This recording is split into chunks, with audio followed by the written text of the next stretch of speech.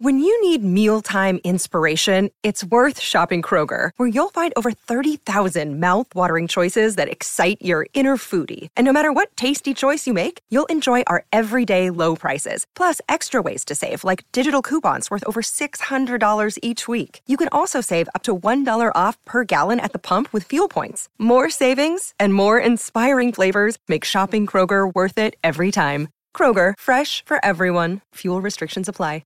Fourth quarter on Candy and Carlin on ESPN Radio and ESPN Plus. We're presented by Progressive Insurance.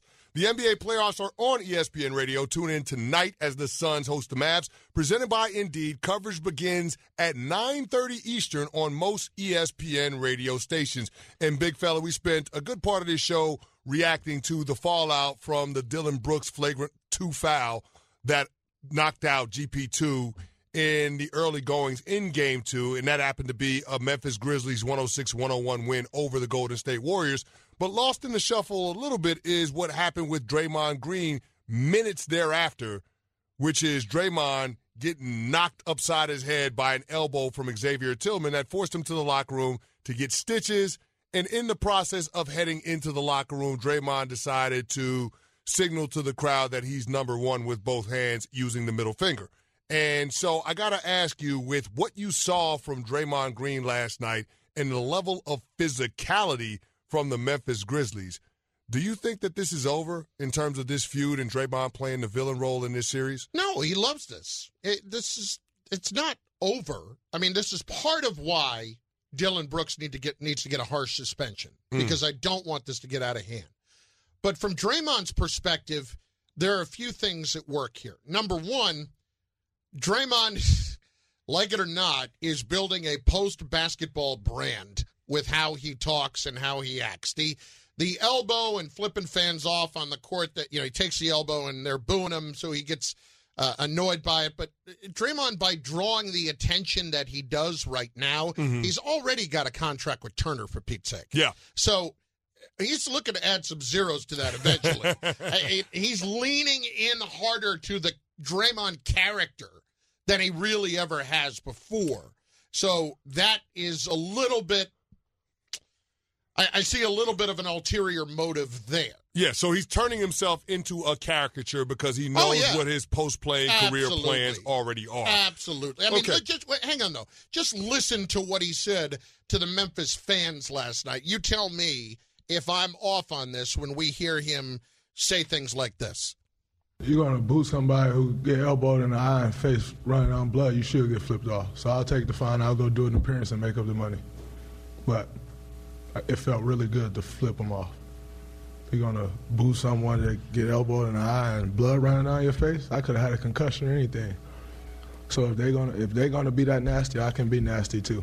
And I'm assuming the cheers was because they know I'll get fined. Great, I make $25 million a year. I should be just fine. Big fella, he's not wrong in what he said, though. No. The Memphis Grizzlies fans were completely out of pocket because you don't know what was going on with Draymond, and he was bleeding profusely out of that right eye. And it just so happens that he was tested to see whether or not he had symptoms of a concussion. So any number of things could have been wrong with Draymond, and for them to cheer because he was injured and had to leave the court, they out of pocket for that. But beyond that, though, I am seeing an uptick in terms of Draymond acting out. And I get it. There's the connection with what his plans are after he gets done playing. He wants to be a member of the media, so building a base for his podcast and for people to be interested in what he has going on off the court. There could be an element of that within this. But I want to throw this question out there to you. Could there be an ulterior motive beyond what we're talking about with his media career? Because I'm looking at this thing with Draymond. And because we spend so much time talking about him, whether it was the Nuggets series and him matched up against Jokic, or whether it's this series and the first couple of games and back and forth and the Brandon Clark foul, all of these different things, could it be that Draymond is acting out in this way to potentially take pressure off of his teammates? It's been a while since we're talking about the Golden State Warriors having a real chance to contend for a championship. You got to go back to, 2019? Is that what we're talking about? So a couple of years. So it's been a minute since Steph Curry and Klay Thompson and Draymond Green have all been on this stage. And Jordan Poole ain't never been here, not in the role that he's in right now. So I'm asking you the question, is Draymond, by virtue of what he's doing in his actions, taking pressure off of his teammates so they can go out there and play free and easy. I just would ask, what pressure is there right this second? Like, the Warriors, to me, don't ever look like a team that can't handle pressure. You're right, Jordan Poole hasn't been here before, and Jordan Poole did not play well last night. Wiggins hadn't been here before either. No, totally understand. This is a third iteration of what this Warriors period of exceptional basketball has been. You had pre-Durant, you had Durant, and now you've got post-Durant. So now I look at Steph and I look at Clay, and they are still, along with Draymond, the centerpieces of it all. Mm-hmm. Those guys set the tone. I don't think this is about Draymond trying to take pressure off of his teammates at all. Like, to me, that would be an argument that I would try to make if they were down 2-1, if they were down 3-1, sure, and you're just trying to ease it up a little bit. Like, they lost last night. Okay. But as we talked about yesterday, they needed to get one. And they got their one. And they got their one. But what I will say is this. Coming out of the first round of the playoffs, there's a reason why Vegas had them as the odds-on favorite to win the NBA championship. Mm-hmm. You know what I mean? So, sure. So there are expectations when it comes to the Golden State Warriors. Let me say it this way then. Since you don't buy into him trying to take pressure off of his teammates, do you think his actions are more helpful or hurtful to what his team is trying to accomplish? Is it a distraction? Is it going to keep them from getting to where they want to be? Or is it going to help them get to where they want to be? I don't think it's a distraction. As far as help, look, they need Draymond on the court to be Draymond Green. They need Draymond special kind of crazy. Yes. They need that. Absolutely. Yeah. And he's their version of Dennis Rodman. Yep. And Steph knows that, and Clay knows that, and Steve Kerr knows that. They live with him getting ejected for the second half of Game 1. Has anybody had a more of an up-close front row seat to it than Steve Kerr? I mean, for Pete's sake, he saw it happen with Jordan, with Rodman, and with Pippen. Yeah. You know, this is the same thing. It's just crazy in a different way. Yeah. You know? So I think they have no issue with it. Like, when I look at the Warriors, they're like the last team right now in professional sports that I would ever worry about having a problem with a distraction. Mm-hmm. Like, they have been there and they have done that. And yes, there are guys who haven't, but I'm sure that there is a system in place where they pick up on it pretty damn quick. There's no doubt about it. There's no doubt about it. I'm with you 1,000%. And when it comes to Draymond's role, the one thing that I would be concerned about is him getting another flagrant 2 and be suspended for a playoff game. Because that could be the difference in how a series turns out. We saw that in 2016 when they were in the finals against the Cleveland Cavaliers. That's the one thing that I'm worried about because he is a guy that plays with a chip on his shoulder. He is an edgy kind of guy. He has a lot of emotion. You worry that in the heat of the moment, those emotions get the better of him in terms of his judgment, and it forces him to miss a game down the road. And I think you were onto it the other day when we talked about him immediately going to record his podcast afterward and trying to set a tone for maybe getting it flipped back to a flagrant 1. Let me tell you what doesn't help that. Flipping off the fans. No. The NBA league office is not going to downgrade it to a flagrant 1 after they saw the optics of what you did in Game 2. In any way, Draymond never is going to get the benefit of the doubt. And then he went full Antonio Brown in Game 1 when he got ejected. Like, he did exactly what Antonio Brown did, except for AB. He just didn't take off the jersey, but he did exactly what AB did when he decided he was going to leave in that Jets game when the Buccaneers were visiting. Like, that's exactly what he did. So, I mean, the perception of Draymond is not going to afford him the benefit of the doubt when it comes to those borderline plays, and that's what you have to worry about if you're Steve Kerr, if you're Steph Curry, if you're Klay Thompson. Because although you have been there, you understand this is a key cog in order for us to accomplish what we set out to accomplish. 888-SAY-ESPN, that's 888-729-3776.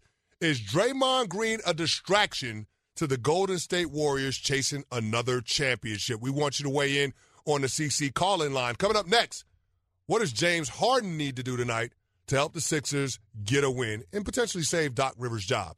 We'll chime in on that. Kenny and Carlin, ESPN Radio. Passion, drive, and patience. The formula for winning championships is also what keeps your ride or die alive. eBay Motors has everything you need to maintain your vehicle and level it up to peak performance. Superchargers, roof racks, exhaust kits, LED headlights, and more. Whether you're into speed, power, or style, eBay Motors has you covered. With over 122 million parts for your number one ride or die, you'll always find exactly what you're looking for. And with eBay Guaranteed Fit, your part is guaranteed to fit your ride every time or your money back. Because with eBay Motors, you're burning rubber, not cash. With all the parts you need at the prices you want, it's easy to make your car the MVP and bring home huge wins. Keep your ride or die alive at ebaymotors.com. Eligible items only. Exclusions apply.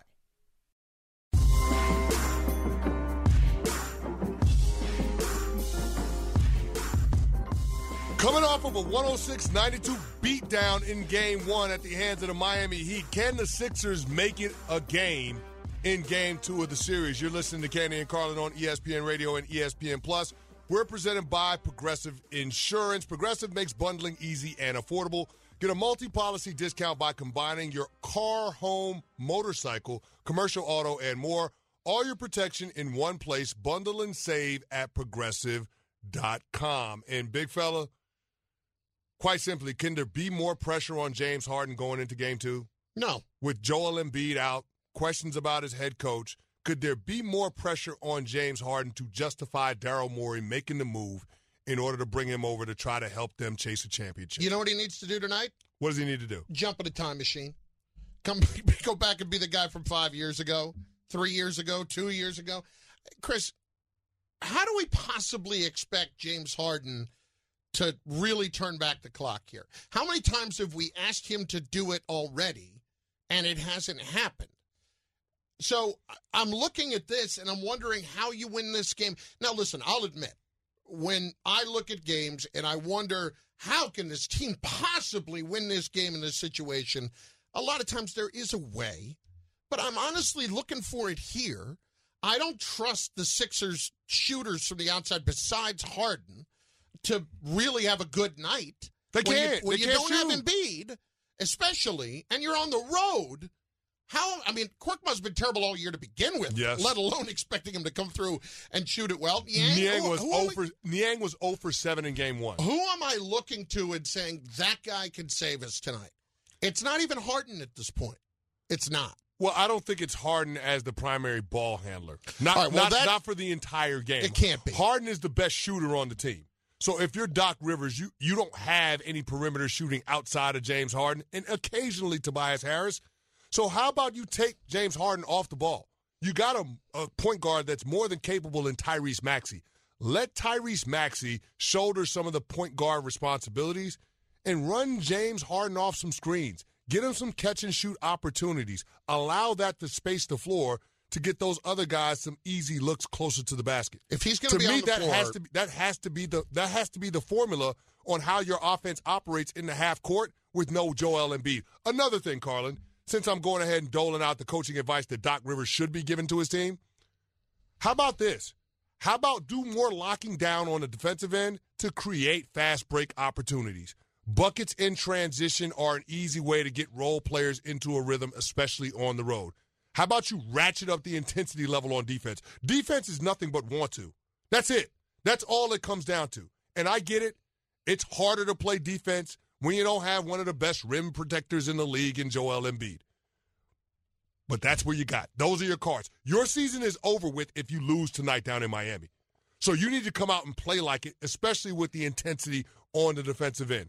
Those are the things that the Sixers can do to help themselves, but I do think we can get a more productive James Harden on the offensive end, a guy that's willing to take more than 13 shots, if he's not thrust into this facilitator role playing the point guard spot for the entirety of the game. No, he can't be. You have to play him smarter, not harder. And here's the other thing, Carlin.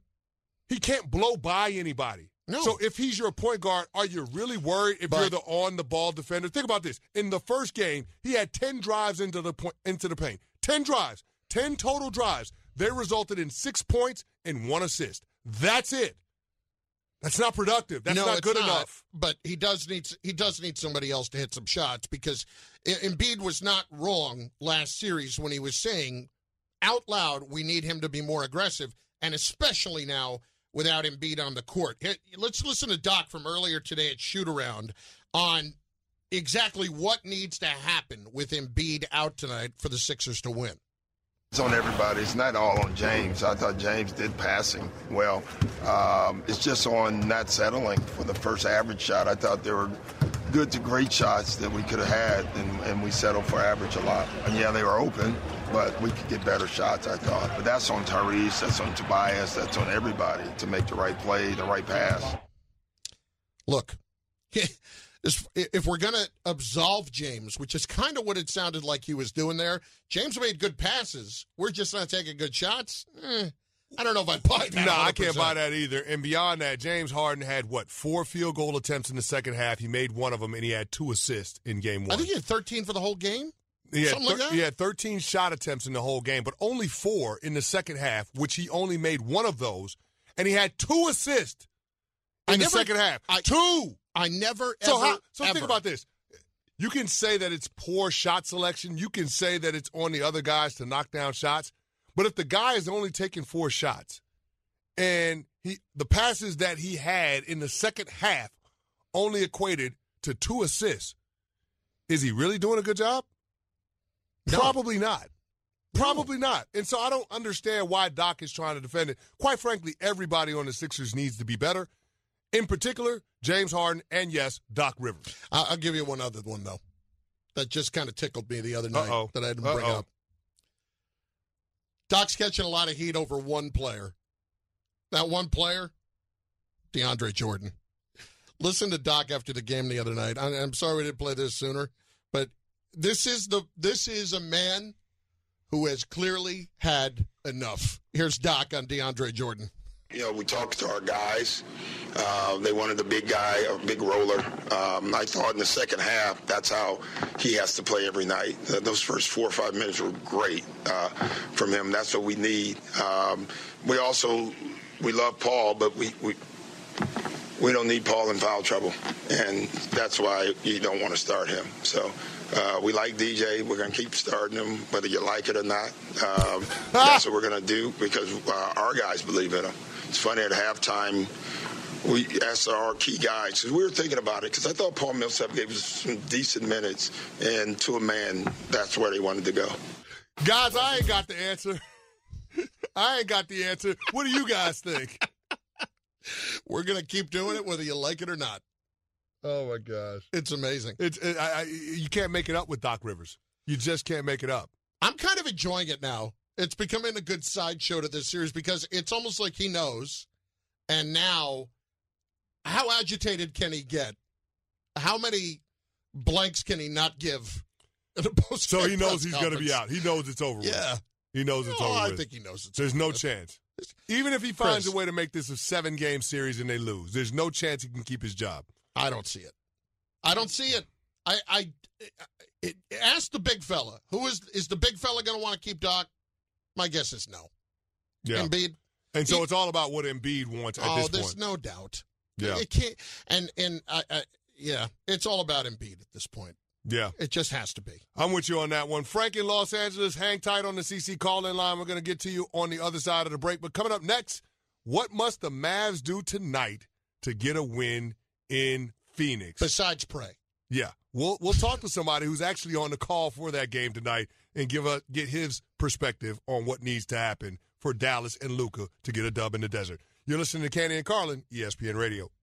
Hi, it's Mike Greenberg letting you know ESPN Bet is ready to take you through all the biggest sports moments this spring. The official sportsbook of ESPN has exclusive offers and markets from Scott Van Pelt, Stephen A. Smith, and me, plus many more. From the playoff intensity to finally getting out to the ballpark, there's no better time for sports fans. Sign up today. New users get a bet reset up to $1,000 in bonus bets if your first bet doesn't win. Download ESPN Bet today. What a play. Must be 21 plus and present in select states. Gambling problem? Call 1-800-GAMBLER. Terms and conditions apply. See app for details. It's Canty and Carlin on ESPN Radio and ESPN Plus. We're presented by Progressive Insurance. Not sure if you knew this, but the NBA playoffs are on ESPN Radio. You should know it, but we're just going to tell you again anyway. Tune in tonight as the Suns host the Mavs, presented by Indeed. Coverage begins at 9:30 Eastern on most ESPN radio stations. And, Carlin, we got to go out to the CC call-in line because right now we're bringing on somebody that's going to be on the call for tonight's game. It's our favorite coach, ESPN radio NBA analyst PJ Carlesimo. And, PJ, we appreciate a few minutes of your time, and thanks for jumping on with us. And we're going to get straight to it. The Mavs had no answers for DeAndre Ayton in Game 1 in Phoenix. What do they need to do differently in terms of trying to slow down DeAndre Ayton, or is that a part of Jason Kidd's strategy in terms of how he wants to attack the Phoenix Suns overall? Well, Chris, first of all, good to be with you. Appreciate the mention with Kesty and I being here tonight, and it's going to be a heck of a weekend. Sean Kelly and Corey are going to be in San Francisco on the weekend too. It's going to be sweet. I don't know. The problem with defending Phoenix is just that. It's not an accident that the number one team in the league that they got to the finals last year. One of the reasons that DeAndre is so tough, and not that he wouldn't be tough on any team, but when you got a backcourt of Chris Paul and Devin Booker to worry about just to start things off, DeAndre, you don't overlook him, but, I mean, pick your poison. What are you going to try and stop? Their three-point shooting, their transition game, or try and stop when they get the ball inside to DeAndre? I mean, he set a record last year for postseason for playoffs in the NBA. He shot 65.8%. He's over that this year. We were laughing after the game when Kesty and I were doing the post-game show on Monday because he only shot on Monday, DeAndre, in that game, 12 for 20. I said his field goal percentage went down. He was shooting 80% going into that game from the first round. So there's not much you can do. He's too big. He's bigger and quicker. He's a tough combination. He can shoot it out to at least 16, 17 feet right now. I think eventually he'll be a three-point shooter. He takes a couple of them. He's not ready yet to do a steady diet of it, but he's almost unstoppable in the paint. He loves that little jump hook over his left shoulder, with his right hand. And he's so springy. He gets in there.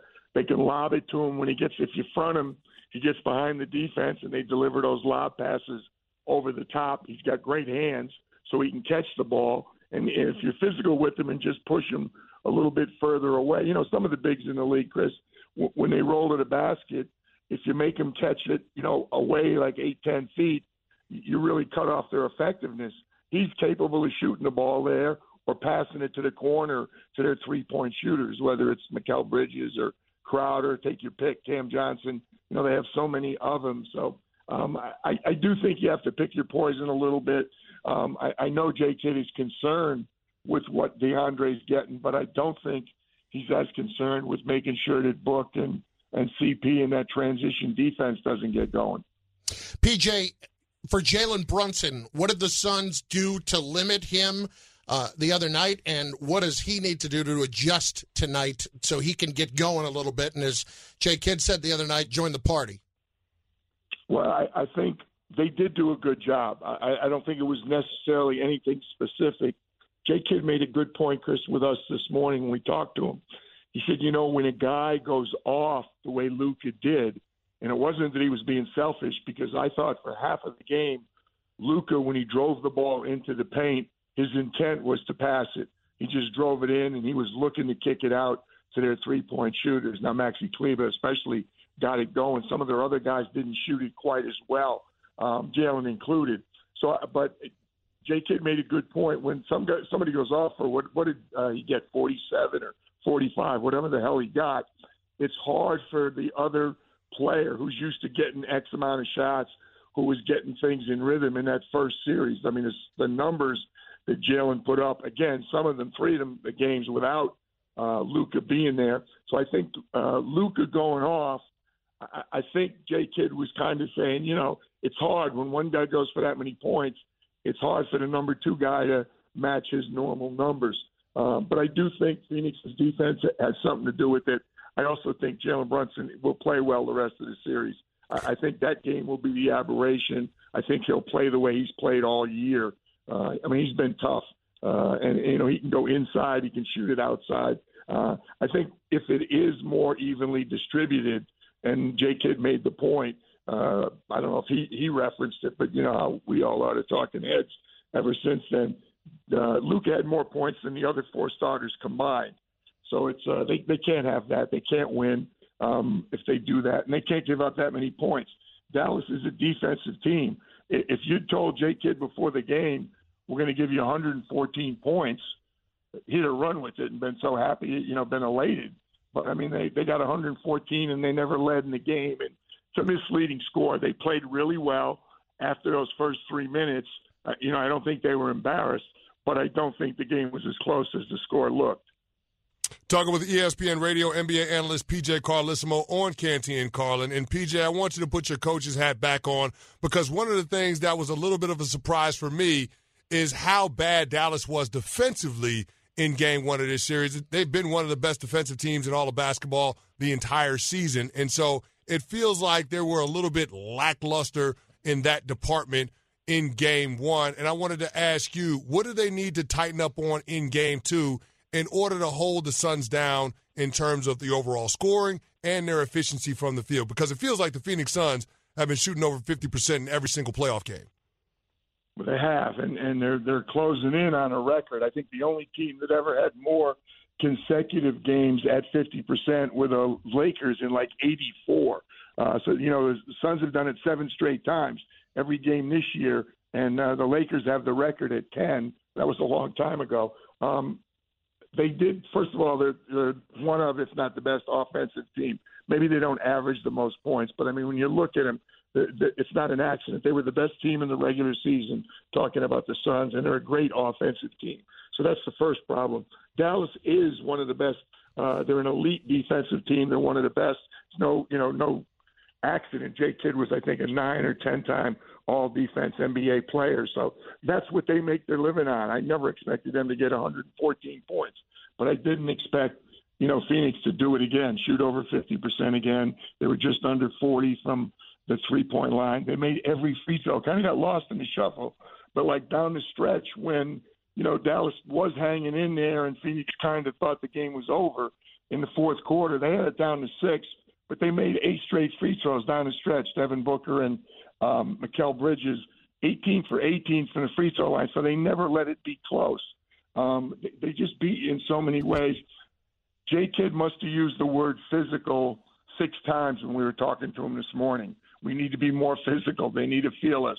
We need to be more physical. And he just kept repeating it. That starts with DeAndre Ayton inside. He can't score as easily as he makes it look. It's not that easy, but he makes it look easy. But he wants them to be more physical, not just defensively, but rebounding. They got out-rebounded.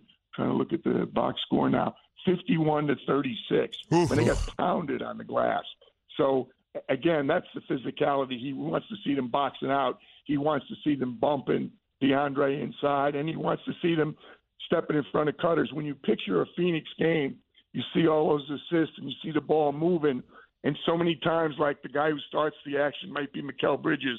He kicks it out the book, he throws it over to CP, and all of a sudden Bridges underneath the basket because he cut hard is open.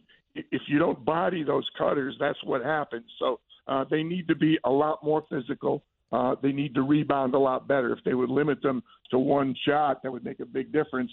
The Suns, you don't think of them as a great offensive rebounding team, but they got 13 offensive rebounds. So, I mean, they're too good to give them that many extra opportunities. And Jay Kidd felt that a lot of that, their defense not being as good as it was in the regular season, was a lack of physicality. He just feels you've got to be more physical with Phoenix, because if you don't, they're just going to cut you up. Coach, thanks for hopping on with us. Enjoy the call tonight. Great being with you guys. Thank you very much. All right, that's ESPN Radio NBA analyst PJ Carlesimo. Coming up next, we got Frank in Los Angeles because he's been on hold on the CC Call-In Line for a minute. We're going to get to him right after this break right here. You're listening to Canty and Carlin, ESPN Radio. Feeling like you need a marketing degree and an extra day in your week to successfully market your small business? Let Constant Contact do the heavy lifting for you. Constant Contact's award-winning marketing platform has powerful tools that make it easy to grow your audience, engage your customers, and sell more to boost your business. Now, in just a few clicks, you can launch a marketing campaign that's tailored to your business and goals. That includes email, social, SMS, and more. So you can sell more, raise more, and fast-track your business growth. Plus, you can always count on Constant Contact's award-winning customer support for guidance along the way. So get going and start growing your business today with a free trial at ConstantContact.com. Constant Contact, helping the small stand tall. Candy and Carlin on ESPN Radio and ESPN Plus. And Carlin, Frank in Los Angeles has been waiting patiently, and we got to go to him right now on the CC call-in line because he got something to say about Dillon Brooks and the foul that he had last night that got him tossed. Frank in L.A., you're on ESPN Radio. What up? Frank. How disappointing. Frank, did you ghost us? Wow. No, Frank? How about this? That? This is unbelievable. Frank's been on hold for a week. Frank has been on hold for a half an hour, no cap. Oh, no. Frank been on hold for 2 hours. No. Yes. It's been 2 hours? Yes. I feel Shannon, terrible. back me up here. There's no question Frank has been on hold Ryan, for a minute. He's been there forever, has he not? He has absolutely been there forever. Frank has been on hold for at least over an hour and a half. And an hour and a half. Look, when we teased that we were going to have Frank on, I picked up the phone and said, Frank, we're coming to you. You good? I'm right here, baby. I'm ready to go. Got his own tease. That's what I'm saying. We had Frank teed up because he was so patient. Oh, my God. We tried to get it to him. But I guess his point was that Dillon Brooks should be suspended for the series. And, Carlin, I don't know where this suspension is going to fall. I don't. But I do know it needs to be something that's heavy-handed to be a deterrent to curb behavior that's in this series and throughout the rest of the playoffs, because the last thing that the NBA can afford to happen is for star players to get knocked out because guys aren't making basketball plays and they're going with flagrant fouls. I am expecting that this will be a game. I feel like it should be two. Yes. I'm expecting that it will be a game because there's going to be a lot of discussion here about intent over the next couple of days. My real problem with it is not intent. It has to do with the result of what happened. And when you go to intent, you can say his intent was never to hurt him. His intent was also never to go for the basketball. That's my problem. It's not a basketball play. If you're not going for the basketball, can you really consider it a run-of-the-mill normal foul? It's not. I don't even know if you can consider it a flagrant. Like, this is something that's beyond the pale. Like, this is beyond flagrant 2. If there was a flagrant 3, if there was such a thing, that would be what we saw last night in Game 2 with Dillon Brooks.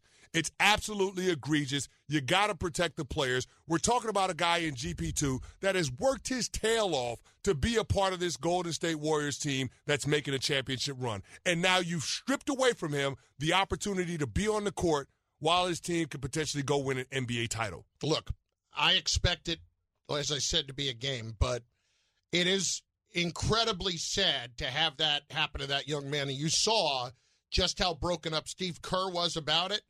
I think Kerr's going to be really upset if it's just a game. I think you'll see him talk more about it if they stop right there.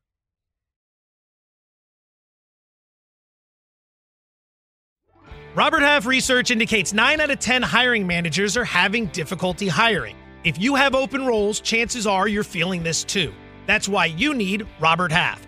Our specialized recruiting professionals engage with our proprietary AI to connect businesses of all sizes with highly skilled talent in finance and accounting, technology, marketing and creative, legal, and administrative and customer support. At Robert Half, we know talent. Visit roberthalf.com today.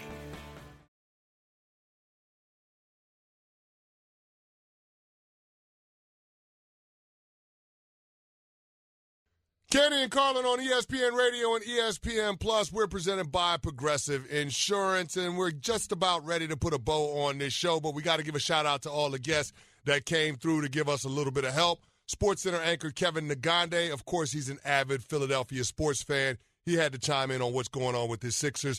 And I think he's in the acceptance phase of grief when it comes to their season being over. We had ESPN sports betting analyst Aaron Dolan, who's also a Sixers fan and didn't paint a rosy picture in terms of the outcome of this series with the Heat. When she said she faded Embiid all throughout the first round, I'm like, wow. Wow, right? I got to get my shmoney. This is a guy that could make an MVP. Well, listen, she doesn't let her fandom get in the way of her objectivity, so you got to love her for that. ESPN NFL analyst Robert Griffin III, also known as RG3, even though we don't disagree on where he's at when it comes to the Dillon Brooks foul on GP2, it was still great to have him on the show. And ESPN radio NBA analyst PJ Carlissimo, the coach, who's going to be on the call for Mavs Suns, and the coverage on that starts right here on air at 9:30. So Now that we done ran through that, Carlin, it's time for us to do a little 3 and out. Sometimes it's the worst. Sometimes it's the best. Either way, we'll get you straight with everything you need to know. This is 3 and Out. 3 and Out is brought to you by Indeed. Need to hire? You need Indeed.com/credit. And for the beginning of 3 and Out, we're going to start with a story that's not sports related, Carlin, although there are some parallels when it comes to things that we've seen at sporting events. So, comedian Dave Chappelle was attacked on stage Tuesday night by a man who ran up and tackled the stand-up comedian during a performance at the Hollywood Bowl in Los Angeles. The Los Angeles Police Department confirmed the incident, telling NBC Los Angeles that the man was armed with a replica gun that could eject a real knife blade when discharged correctly.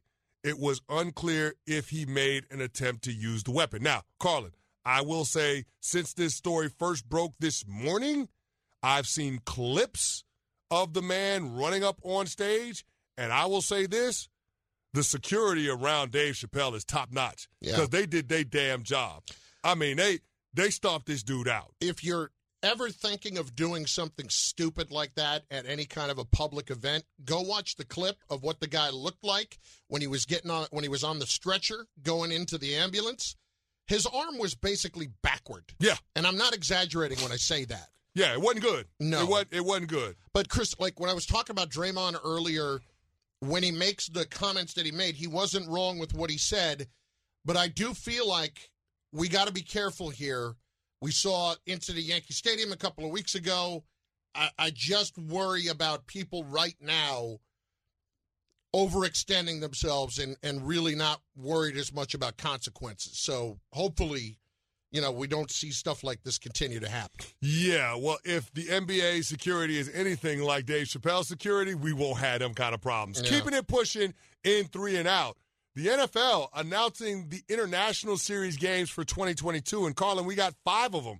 Here's the slate. Starting on October 2nd in London at Tottenham Hotspur Stadium, we got the Minnesota Vikings and the New Orleans Saints. And let me just say this.